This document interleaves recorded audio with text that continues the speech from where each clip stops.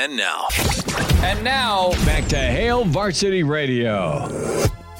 Back to it, Hail Varsity Radio Roadshow in Minneapolis. Chris Schmidt, Elijah Herbal back in Lincoln for Volleyball Day in Nebraska. On the scene, Evan Bland with the Omaha World Herald. Evan, thanks for a few minutes, man. Good to spend some time with you. What a day. What a 48 hours, 24 hours. Pick the number, bud, that it's just all about that Big Red N.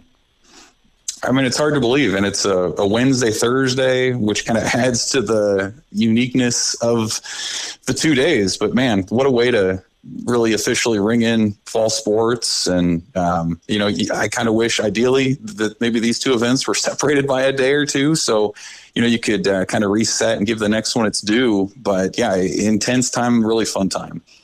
Evan Bland joining us, Hail Varsity Radio, as we're at the Graduate here through Friday morning.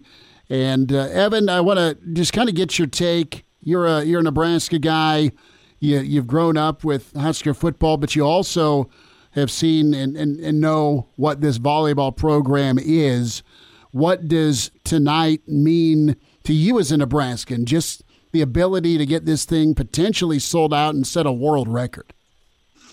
I mean, what's amazing about it is the scope of it, but also the fact that it's not that shocking, right? Like if you think about the fact that Nebraska volleyball sold out for more than 2 decades, the fact that they're the only women's sports team that turns a profit, the fact that this state turns out volleyball talent, they turn out Olympians, they win national championships. Like if there's ever a place and a time for this to happen, it feels like it's now. I mean, Nebraska volleyball is at the height of its powers. John Cook is a legend in the sport. The athletic department's fully behind this thing. So like all these different events sort of coming together for this one grand celebration. And it's very cool. I mean, you think about the kind of the humble beginnings of Nebraska volleyball in the 70s and how they would put a sign out in front of the NU Coliseum back then, trying to get people from football games to come see them play. And then just to see how it's grown through the Coliseum days, they outgrow that. Now they're at the Devaney, they sell that out. And to dream a little bit bigger, maybe a lot bigger, for this event at Memorial Stadium tonight. Really cool celebration. One of those things that in a lot of ways is bigger than the sport. Like I think if Nebraska volleyball wins the national championship this year, I wonder if that will be remembered as much as the event tonight because of just how unique it is for the program, but also for women's sports at large. You said it. I mean, it's bigger than an attendance number. I mean, it's a reality of a program that was started, and you have Bob Devaney who brought it in. You had Terry Pettit, pick things up and really started digging for $12,000 a year, Evan. And then you have John Cook, who, oh, by the way, hey, you want to come be a coach in waiting, even though you've got an elite program yourself up in Madtown? I mean, this story is just super unique. Yeah, it is.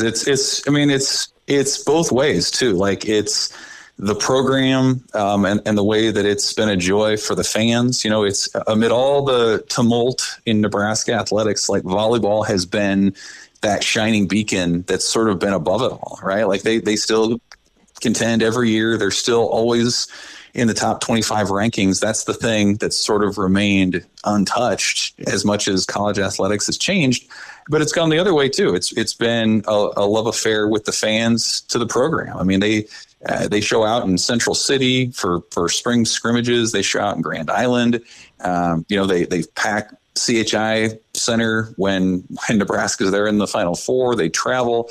Like it's such a unique relationship between fan and program, and they just kind of keep upping the ante toward each other. And like this is kind of the ultimate example of where even when they announced this event in the spring, like John Cook, Trev Alberts, like they didn't know, like, are you going to get 30,000 people? What's it going to be like? And they kept selling seats and filling this thing up. And pretty soon, it's at capacity. So, in some ways, and John Cook referenced this at his press conference this week, he thought of that 1999 Women's World Cup with the U.S. and China and how that sort of pushed the boundaries for how you can perceive women's sports. I think this is another one of those things that even if you're a casual sports fan or not a sports fan at all, like you take notice of something like this, and I think it can really do something for the casual fan. It can maybe get their attention and say, hey, college volleyball is playing at an elite level. You can apply that to what's going on in women's college basketball.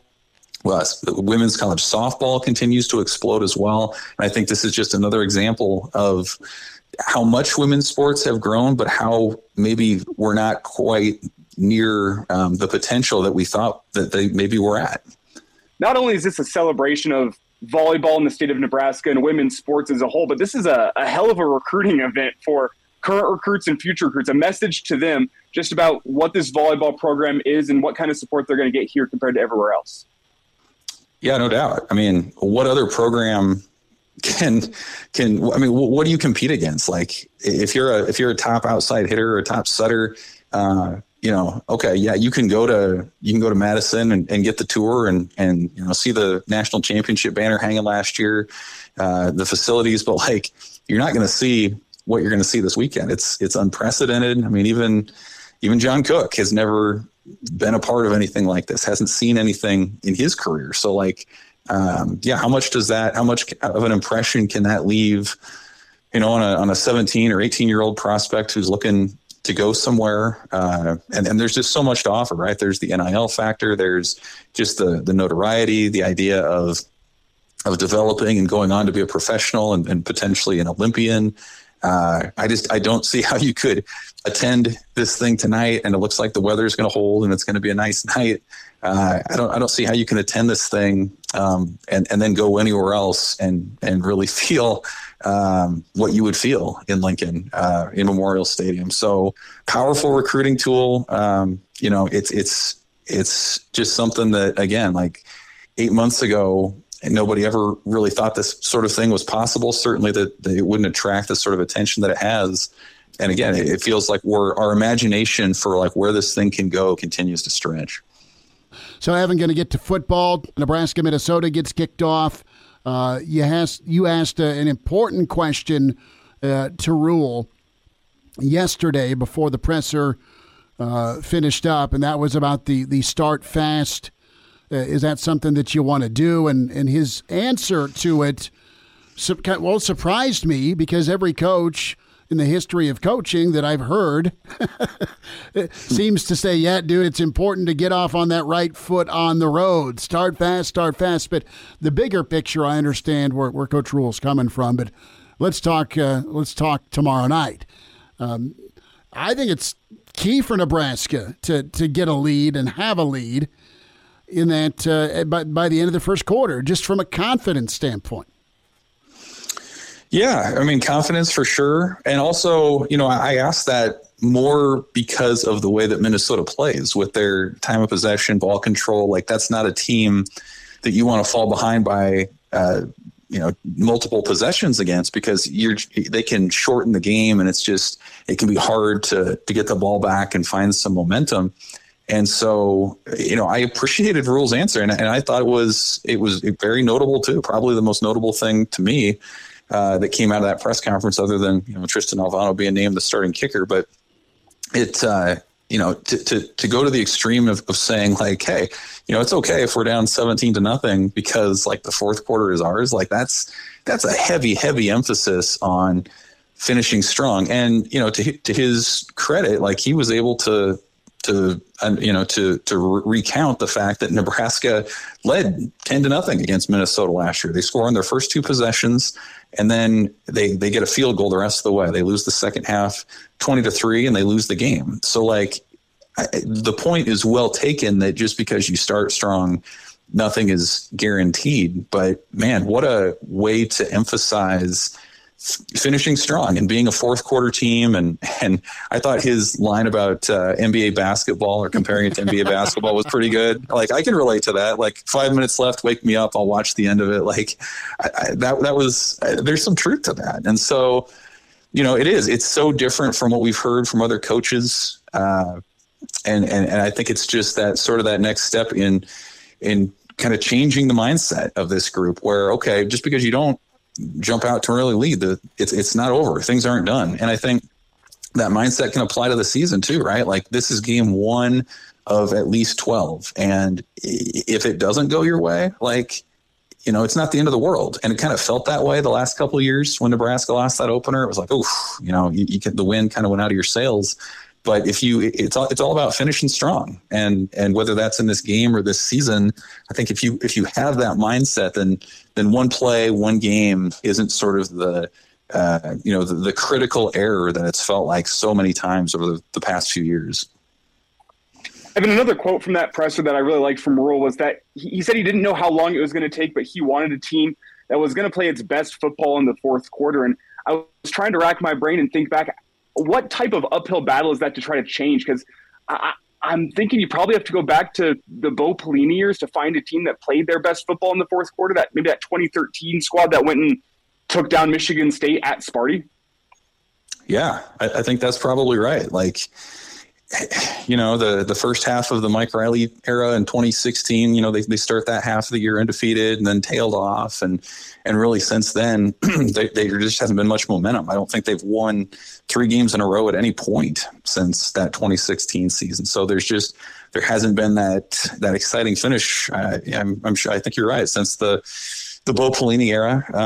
And that was the last time, even just in the second half of the season, where Nebraska would finish strong and you'd sort of feel that momentum going into the off season. And I think there's some power to that, like just in terms of recruiting energy, fan perception, how you go about your business, the vigor with which you go about your business as a player.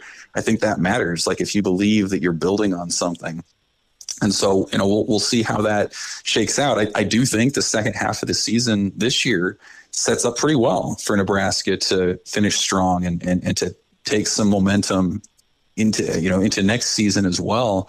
But how long has it been since maybe Nebraska's outplayed its expectations going into the season? It's been a long time. And so the second half of the year, I think, is the part that people are going to remember, right? Like we've talked about Minnesota and Colorado for so long. I think in some ways we kind of can forget that there are 10 other games coming up after that. And how we ultimately judge the success of this season, will be by those familiar metrics like bowl games and things like that. But I think it's also going to be, how does Nebraska play in November? Are they playing meaningful football in November? And if they are, then that's going to be on its own something a lot different than we've seen around here for at least 6 or 7 years. Evan, we'll see you when you get up here, man. Thanks for squeezing us in today. You got it, guys. Yep. See you Thursday.